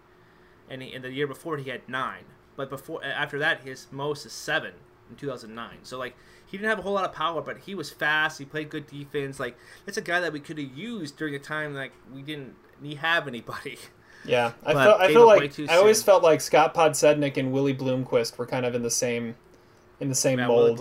I always paired them together in my brain of Mariners, but Willie just hung around longer because he could play every position. Another guy we gave up way too soon on, like, I don't even know necessarily what happened to him, was Jamal Strong. This guy really didn't play, I don't think, at all in the Mariners, but he was a Tacoma Rainier player. super fast. Like he just fell off the face of the earth. Like they were talking like Jamal Strong's going to come in next year and be this Didn't he this get hitter. busted for steroids? I think that's what really happened. But he was in the same time as Bucky Jacobson. Like that was the same kind of era.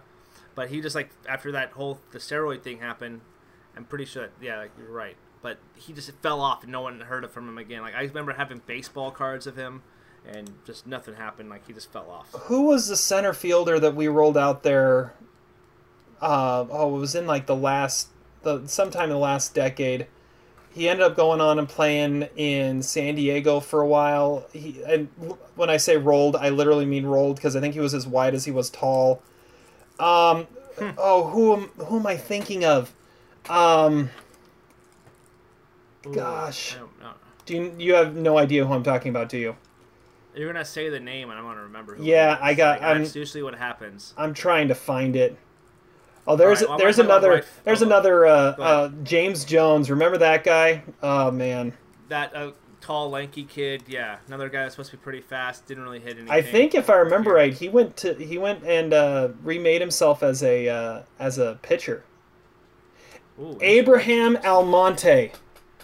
There we go. Abraham Almonte.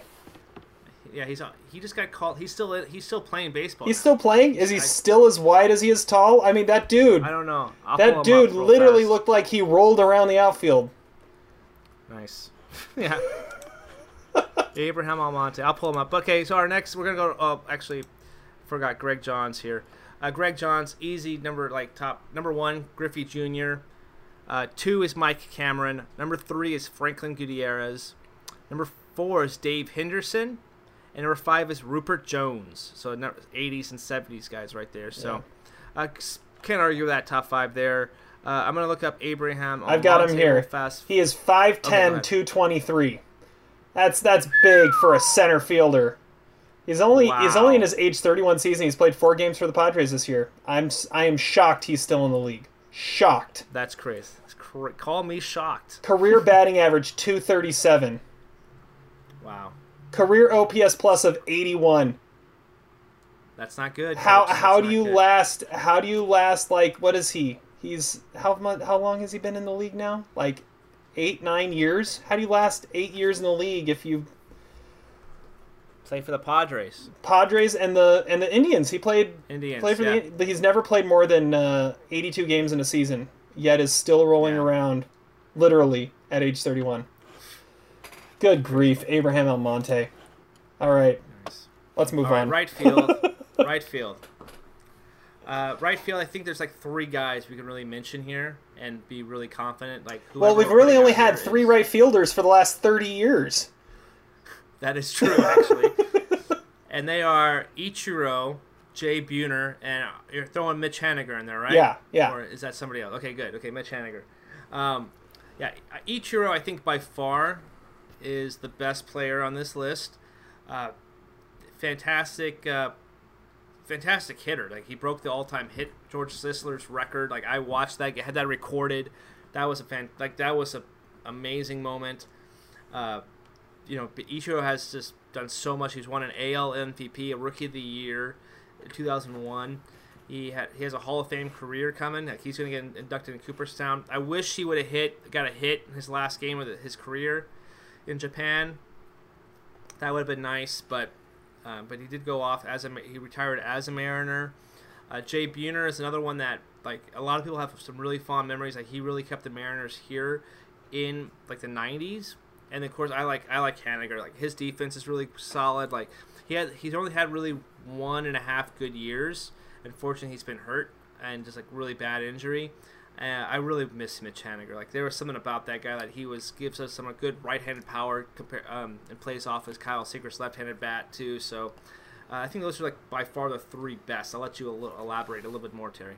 Yeah. When you mention bad injury for Haniger, I mean you really don't want to actually mention the bad injury. Yeah. No one wants a ruptured testicle. No.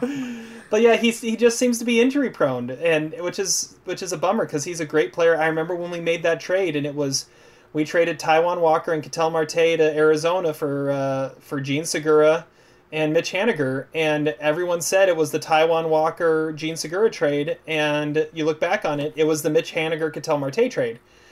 And essentially, yeah. And he he's a great player. I hope he gets back out on the field, but looking at what our farm system looks like, the best he can hope for now is get back on the field so he can build up some trade value for the team, because right field is our outfield of the future is Kyle Lewis, Jared Kelenic, and Julio Rodriguez. Mitch Haniger has kind of worked himself out of the mix, unless one of those guys busts, and it certainly doesn't look like Kyle Lewis is going to bust, and those other two look like can't miss guys. So yeah, which is kind of sad. Buhner's just fun.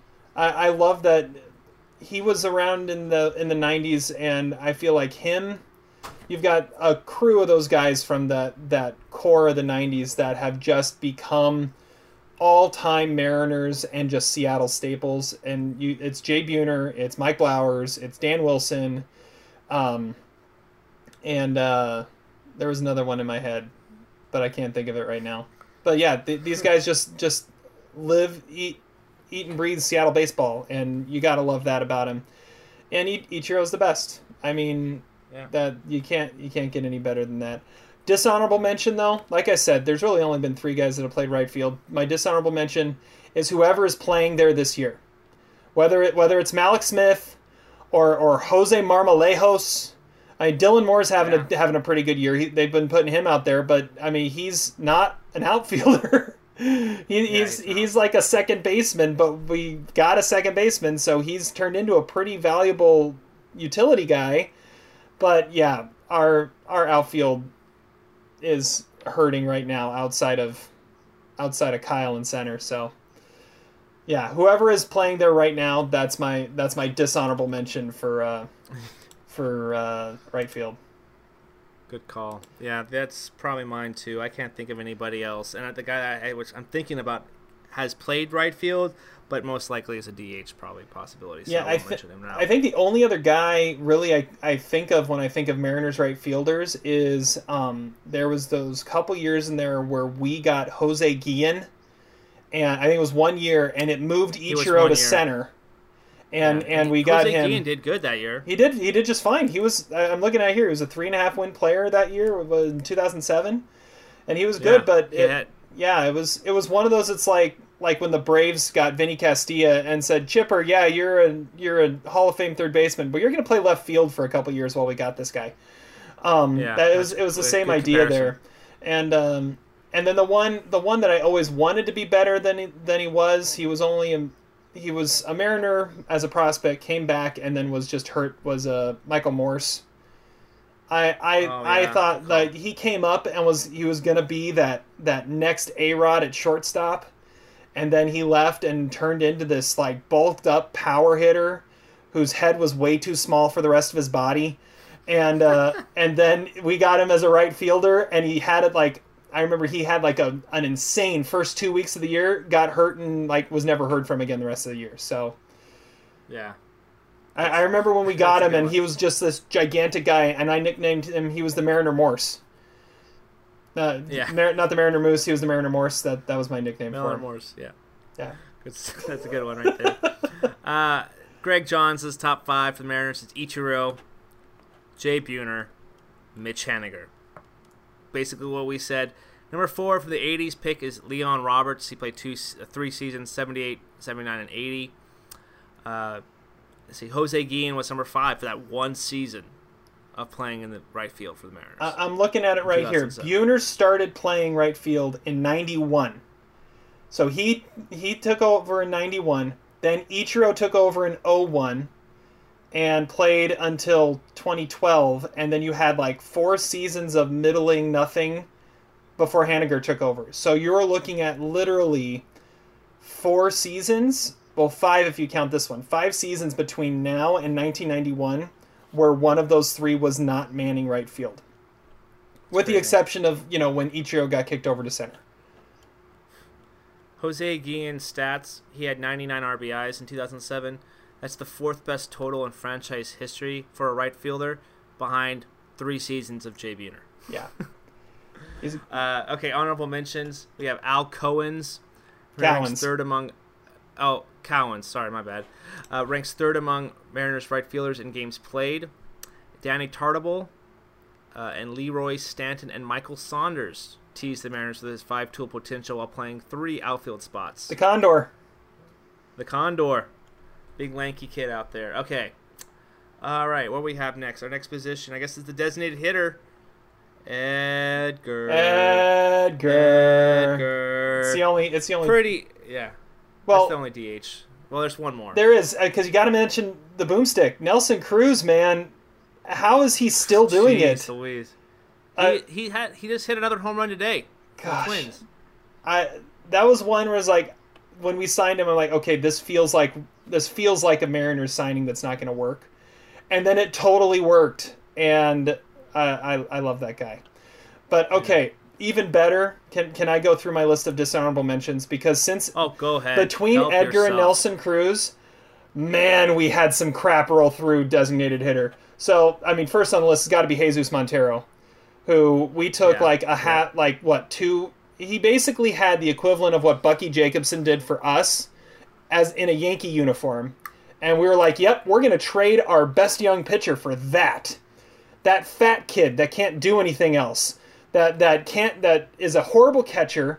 He has zero flexibility. He can't run, but that kid, we're gonna trade our best young pitcher, Michael Pineda, for that."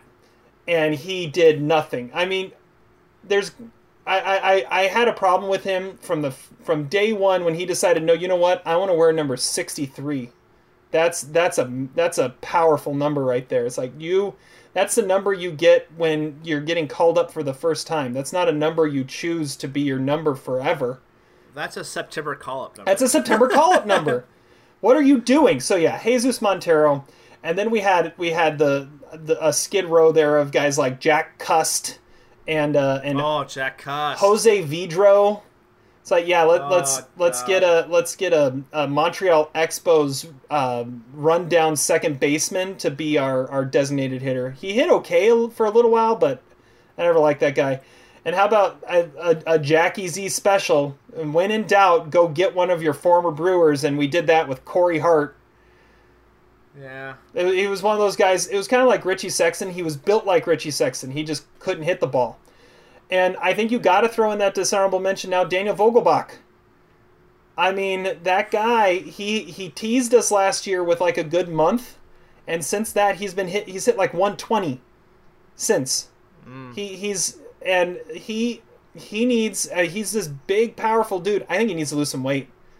Watching him up there, he is so bulky, it looks like he's having trouble moving.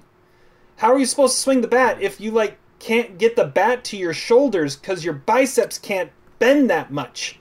That's what it looks like. He hasn't been his elbows. Yeah, one of my predictions for the Mariners is Daniel Vogelbach doesn't make it to the end of the season. He's going to get traded at the deadline or DFA'd because the only reason he won't is because we don't want to bring up a prospect. And so, I mean, we got nothing else to roll out there at DH, so why not just put Vogelbach there? I mean, what is it going to be, him or Marmolejos? Marmolejos. That should be his theme song. That's what we sing every time he's up at our house. Good. That's awesome. Dishonorable mention for me, too. I'll throw another one out. You could maybe say right field, Carl Everett. Carl Everett, yeah. 2006, one season, $4 million. Batted .227, 2 home runs, drove in 23, walked 29 times, 57 strikeouts, got thrown out 700 times. 700 temper tantrums. Carl Everett, man, that guy. He had a hothead. He had good seasons with the Texas Rangers because he got his head back on straight. Then he went over here and just everything fell apart. How about another great turned into a great player as soon as he left us, Mark Trumbo. He was a decent slugger for the Angels. We trade for him. He goes in the tank. What do? We trade him to Baltimore. He turns into an all-star. Leads the league in homers. How about Kendrys Morales? Oh, Kendrys Morales break his leg on the home plate celebrating Kendrys Morales? Yeah, that guy. Yeah. Yeah, he was a pretty good hitter for the Angels. Then he broke his leg, and then like he lost like all mobility, he couldn't run for the rest of his career. He did okay, but what I hated about him, we sign him for a year. He has a decent year. We extend him the qualifying offer, which means we get draft pick compensation if he gets signed. He sits out through the draft, so that we lose our draft pick. Signs with the Twins, plays like 2 weeks for the Twins, and then we trade for him. It's like, what? Yeah. What the hell are we doing? What? Typical Mariners. That was a Mariner move right there. It's like, oh, well, we lost our draft pick compensation. He didn't want to sign with us, so what are we going to do? We're going to trade for him. We're going to force you to play for us, even though you don't want to be in Seattle. Yeah. Yeah. Garbage. And we did, and you know why we traded for him? Because he had to replace Corey Hart. Yeah, that's true. I remember that now. Yeah, we have nobody else who just hits. Yeah, that's ridiculous. Greg Johns' list, pretty easy. Edgar Martinez, Nelson Cruz, 1, 2. 3 is Ken Phelps from 83 and 88. We have Richie Sisk from 81 and 83, and Jeffrey Leonard from 89 and 90. So, yeah. There's quite the fall off after 1 and 2. Yeah, some honorable mentions. Willie Horton and Kendrys Morales actually was there because his 2013 was pretty decent. He batted .277 with 23 home runs and 80 RBIs, but then just struggled the rest of the season. For us to give him that qualifying offer, he had to have a pretty good year that first year. So I'll give him that. That is true. So all right, let's move into our starting rotation. I'll have you mention your what you have as your rotation. All right. Well, if your rotation, if you are a Mariner fan, and your top 3 in your rotation are not Randy Johnson, Felix Hernandez, and Jamie Moyer, you are not an actual Mariner fan, because those are the all-time Mariner greats when it comes to starting pitching. I mean, Randy is possibly one of the most dominant pitchers of all time. King Felix was the face of the franchise for 15, 16 years. And Jamie Moyer was from a bygone era of I'm going to throw soft and then I'm going to throw softer and it's going to throw you off, and he did that and was our ace with an 82-mile-an-hour fastball for a decade. Yeah. So those are my top 3. 4, 5, Hisashi Iwakuma, Freddie Garcia. Iwakuma never got enough love, never got enough respect. He was an amazing starting pitcher. And pitched for us until he couldn't pitch anymore. I loved him. And Freddie, I mean, he was the cornerstone of that Randy Johnson trade to the Astros in '98, and he delivered. He was the ace of the staff, one of the aces in the staff with Jamie Moyer in '01, and really carved out a pretty great career for himself. And I always loved that. Once I heard that Felix's idol growing up was Freddie Garcia, I went, that totally makes sense. Yeah. That totally makes sense. And some other ones that I considered, James Paxton, when he was on the field, was dominant, and as long as he was healthy. And then a few guys I always had a soft spot in my heart for. I loved Jason Vargas when we had him. I thought he was incredible. Got to throw it out there for Todd. One of Todd's favorites was Joel Pinheiro. That guy was pretty great. And soft spot, the southpaw that I am, the third member of the Randy Johnson trio we got from the Astros. We got Freddie Garcia, we got Carlos Guillen, and John Halama. I loved that guy. And then just one of those guys that always is like nostalgia moment, Ken Cloud. I don't know why. I always remember Ken Cloud. Did you know Ken Cloud started the first turn ahead the clock night game? I don't know why I remember that, but that's how I always remember that. Kenny Cloud. I didn't even realize he played that much. I thought he was Ken Cloud. Let me double check his stats. Kenny Cloud. I do know. I remember his name. Let's go look at my rotation as Randy Johnson, Felix Hernandez, Garcia, Moyer, and Mark Langston. Yeah, Langston you can throw in there too. I just never saw him play with the Mariners. Yeah, the same here. I was just going off the stats, and like I said, like a lot of lefties And but Iokuma, that's a good call. Iokuma definitely didn't get a lot of love. Ken Cloud baseball reference. That's a guy I haven't thought of. He only played 3 seasons. Yeah. For the Mariners. Yeah, he was 16-16. But one of them was that 6 ER. One of them was that start, turn ahead the clock night against the Royals. That's crazy. That's nice. One of my guys that I'm a little nostalgic for is Gil Mesh, another guy that Gil Mesh. He got traded to the he went to the Royals and actually did a lot better. I liked Gil Mesh. Paul Abbott, because like I said, like he had like a one good season, but that's 2001. Yep. Yeah. 01. Halama was a fun choice. I'm trying to think of other starting rotators. Dishonorable mentions is pretty easy. There's a lot, like James Baldwin, Carlos Silva. Silva was one that I had on my list. Yeah, Silva's horrible. Eric Bedard. You gotta say Eric Bedard. Yeah, Eric Bedard. What was the other one I wrote down? Hector Noesi. Hector Noesi. Noesi. Yeah, I got it from the Yankees. Yeah. I think he was playing last year in for a team. I couldn't believe he was still around. It was ridiculous. Yeah. All right, so they don't have a necessarily top 5 starting pitchers on Greg Johns' list. He broke about right-handed pitchers and left-handed pitchers. So right-handed pitchers, we have Felix Hernandez, number 1. Garcia, number 2. We have Iokuma, number 3. 4 is Eric Hansen. And 5 is Mike Moore. And we have honorable mentions. We have Joel Pinheiro in there with 58 and 55 record. Chris Bosio was up there and on that list as well. Where's that left-handed pitcher stat one? Left-handed pitcher, I think it's pretty obvious. Like Randy Johnson is number 1. Number 2 on his list is, where is it? Jamie Moyer. 3 is Mark Langston. 4 is James Paxton. 5 is Floyd Bannister. I will say, give it a few more years, Marco Gonzalez might be on that list. He's in his honorable mention. Yeah. Marco Gonzalez is honorable mention. Matt Young and Rick Honeycutt, which he's become a really good pitching coach. Yeah. Wow. Rick Honeycutt was the Mariners All-Star representative in the 1980 All-Star game when he went 10-17 with a 3.94 ERA and 30 starts for a 103 loss team. We were so bad.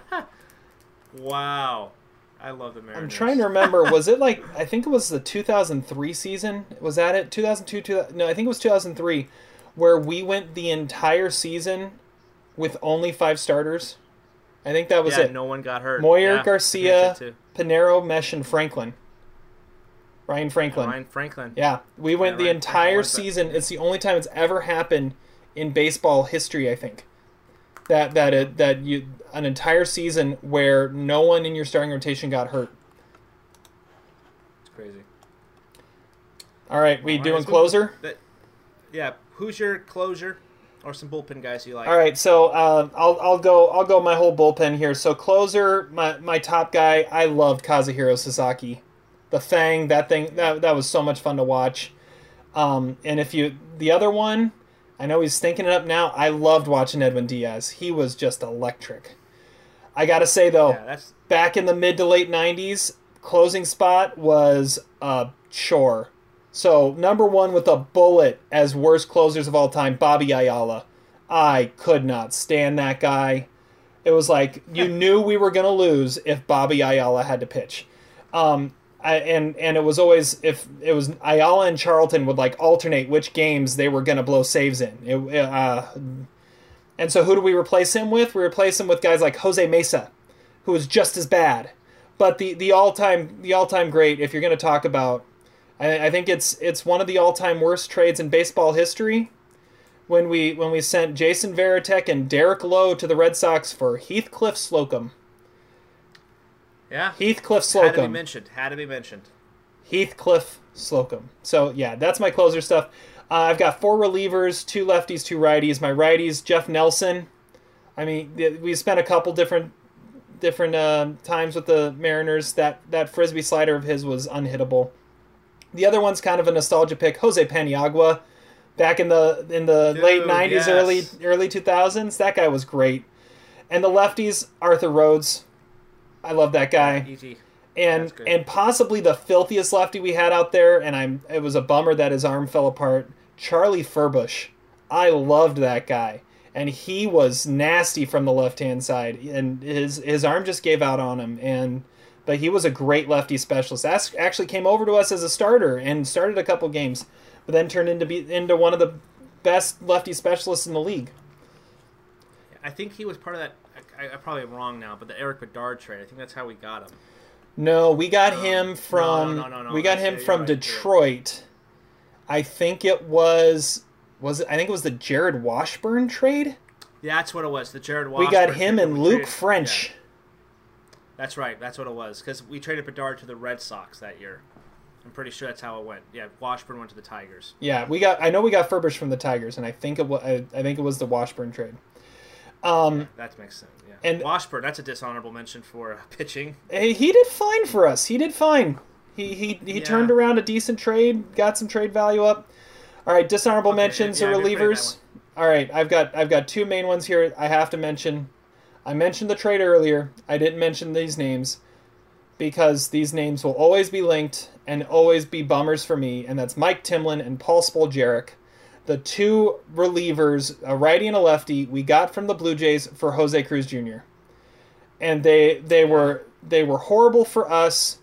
We end up, I don't know if we traded him or Timlin, if we traded him or released him, but he ends up on the Red Sox and being a really solid reliever for them in their World Series run in 2004, because that's what Mariners do. They go on to other teams and be much better. I know Timlin, I think Timlin got the last out of the 92 World Series for the Blue Jays against the Braves. So yeah, Timlin, Spoljaric, and then anybody pitching now, because our bullpen this year is horrendous. Horrible. I mean, whether it's Altavilla or Brian Shaw or Anthony Misevich or Nick Margavicic or, I mean, who else is out there? It doesn't matter. They're all bad. It's the worst bullpen. I mean, it rivals the mid to late 90s bullpens of just complete mediocrity. Yeah, that is true. But hey, we still got Altuve out a couple times last night, and he looks awful now. Well, yeah, he was the only one we got out. Yeah. So I was the one positive. Yeah, the one positive. Bullpen. I think I got Edwin Diaz. Like that one season that he had. Talk about the Mariners never trading a closer when they should. We've done that several times. This is the only time we traded a closer at this peak value and got something out of it. And we also dumped off Robinson Cano at the perfect time too, to the Mets. And now that trade looks like a win for us. That was an amazing trade. It was a perfect time. Dipoto nailed it, because look at what we got out of that trade. We got Justin Dunn. We got Jared Kelenic. We got Jay Bruce, who we turned into somebody else. I forget exactly who. Or some prospect that might turn into something, but and then we got Gerson Bautista too, who might turn into a pretty good reliever. Throws 100 miles an hour out of the bullpen. He just can't keep his arm healthy. So, yeah, it's true. So that was a good trade. But Kazazaki, I also always my nostalgia pick was JJ Putz. JJ Putz, yeah. Oh yeah, Putz, yeah. I enjoyed JJ coming out to Thunderstruck. No, sorry. Maybe that was David Ardsma. David Ardsma came out with an AC/DC song. Yeah. Both of those guys were fun. My bullpen, Jeff Nelson, Arthur Rhodes, those were really a lot of fun guys. I want to say Carson Smith. However, he only played like a handful of games, but we traded him to the Red Sox, and he fell off the planet with injuries, unfortunately. But he was supposed to be like a really good flamethrower guy. Who unfortunately just got his arm just got tore up. I'm really trying to think of bullpen guys, but there's been 1,000 of these guys that are all the same, all the stats. I remember Paniagua, Norm Charlton. He was hit or miss sometimes near the end of his career, but I actually met him. Oh, that's cool. I got his autograph. Yeah, I got his autograph at a GI Joe's, the grand opening of a sports supply store over in Lakewood, which is unfortunately closed down now. But I actually met him, so that was pretty fun. I was always a big Danny Farquhar fan. Danny Farquhar, there we go. That's a guy I like him. He was actually the guy who was instrumental. he picked up on the Astros cheating too. Right. So, yeah. Yeah. Good for Danny. And unfortunately, he can't play anymore because of head injury. Yeah, had a good, brain aneurysm, didn't he? I think that's what it was. Yeah. Farquhar, that was a good pick too. Dishonorable mentions. Every single handful of guys that are the same exact thing. There's so many of these people. Like it's everybody blends in together. That's the bullpen is our biggest weak link. We'll have like one good guy, and that's about it. And we ride him to death, and then he's gone. So, here honorable mention: Mike Myers. Do you remember Mike Myers? Left-handed. Yep. Left-handed like sidearm guy. Mm-hmm. Wasn't the greatest, but seeing that delivery, that was always fun. So yeah, Mike Myers. Another great lefty that would talk about awkward lefty. Brian Fuentes played for us before he went to be the closer in Colorado. That's right. Yeah. Oh, that was one of the games. The Rockies game last night was on Buffalo Wild Wings. So I went out to dinner there, and I was watching their game, and behind the home plate, there was all the different Rockies players. I was like, hey, there's Seth Smith. There's Brian Fuentes. Those guys used to be Mariners. I was like, that's so crazy, but they were wearing their Rockies, their uniform. I feel like half the league used to play for the Mariners. Yeah, like we were the farm team for the Royals and the Yankees for a while, the Phillies as well, mm-hmm. and they always went to the World Series. So, well, I actually came up with a starting lineup for my team real fast. I'll just give out that. Number batting leadoff is Ichiro, 2 is A-Rod, 3 Griffey, 4 Edgar, 5 Kyle Seager, 6 Brett Boone, 7 Raul Ibanez, 8 Alvin Davis, and number 9 is Dan Wilson. So a lot of left-handed power, and a lot of power in that lineup for me. Yeah, this was like mine's probably close to that too, because I'm looking at my top guys. You got to go Ichiro 1, probably A-Rod 2, Griffey 3, Edgar 4. I'd probably go Cano 5. That's a good call. Then I've got Seager, probably Sorrento 6, Seager 7, mm-hmm. Wilson 8, Ibanez 9. Man, that's a good grief. That's got a lot of power in it. Yeah, I was looking at my line. I was like, damn, there's so many different like hitters that we've had like that just can just mash. But unfortunately, like we've never had consistency throughout like the whole entire lineup. Yeah, it sure is fun when it all comes together. Exactly. So, of course, let's just do a Mount Rushmore for Mariners real fast. What's your top 4 players in Mariners history? Well, all right. Yeah. It's so tough now. It's really tough. I'll start it off. Go ahead. What you think? Well, we have to say King Griffey Jr. Yep. I'll say number 2, Felix Hernandez. Okay. Unfortunately, no, not unfortunately. He deserves to be there because he led our team through a lot of bad years. Oh yeah. Cy Young winner. 3, got to go Edgar Martinez. Yeah. And number 4, I'm gonna cheat. Dave Niehaus. That is cheating. The voice of the mayor. Okay, I won't cheat. Okay, I'll go number 4. I'll go Randy Johnson. Almost the same as what I've got. I've got Griffey, Edgar, Felix, Ichiro. Damn it! Why did I forget Ichiro? Yeah, Ichiro should be my number 4 because he led the team through a long decade as well. So. But if you don't have, I mean, Randy is right there too. I think it's not long before you start talking. Does Kyle Seager belong in there? I mean, Jamie Moyer is right on the outside of that too. Niehaus is a great call too. I mean, that's not necessarily totally cheating. But I agree that he belongs in the conversation. I mean, when you're the ceremonial first pitch of opening up your brand new ballpark is thrown out by your radio broadcaster, I mean that shows just how important he is to the franchise.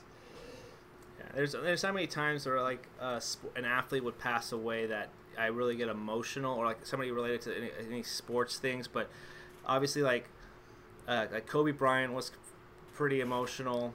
Jose Fernandez of the Marlins, I was kind of like, that was a sad one. And Dave Niehaus, like I remember like sitting in the parking lot listening to sports radio, hearing that he actually like he passed away. I just sat there for like 20 minutes, just thinking. I was like, damn, that wrecked me when that happened. Yeah. Yeah, because I'm like, great. Now we have like Rick Riz and Dave Henderson, which they're fine in their own right, but like it's not Dave. It's not Dave. Mm-hmm. He's been there forever, and yeah. And do you have anything you want to close with before we wrap? So we can wrap this up. Usually, well, first I want to shout out. Thanks for having me on. This was a whole lot of fun. We're recording this on Saturday the 15th. Tomorrow we'll be recording a new episode of the regular Almost Sideways podcast that'll be coming out. We're going to be reviewing Project Power, the new Jamie Foxx movie on Netflix. We're going to be talking about the most how do we phrase it? The most unexpected performances of the last decade. And we're going to be doing a Mount Rushmore of the most unheralded movies of the last decade. So you can look at for that. And we always end Almost Sideways podcast with a quote of the day. And I was sitting here thinking of one, and I have to quote here. This is an old Sports Center commercial, and this is Seattle native, I think even Federal Way native, Kenny Mayne. He's trying to come up with the best home run calls he can, and so he's sitting in the video room watching a home run of Ken Griffey Jr. over and over and over again, trying different home run calls. Do you remember this commercial? I do remember. Yeah. And so there's like, it's never iffy if it's Griffey. Or it must be a Homer Simpson because the pitcher just went, dope! I'm the ruler of all the land! Yahtzee! And like he just playing it over and over and over again, trying out all different ones. That's my quote there. And it's a great commercial because it just is showing Griffey hit homers over and over and over and over again. Yeah, that's a good commercial, man. There's so many great Mariners commercials. Well, quote of the day for me, gotta bust out the rye bread and mustard, Grandma. It's grand salami time. Yeah, gotta go with that one. But to close out the episode, we will leave it to the 95 playoffs, the double. Take it away, Dave, and here's the call. They would love a base hit into the gap, and they could win it with Junior Speed, the stretch. And the 0-1 pitch on the way to Edgar Martinez. Swung on and lined down the left field line for a base hit. Here comes Joy. Here is Junior to third base. They're going to wave him in.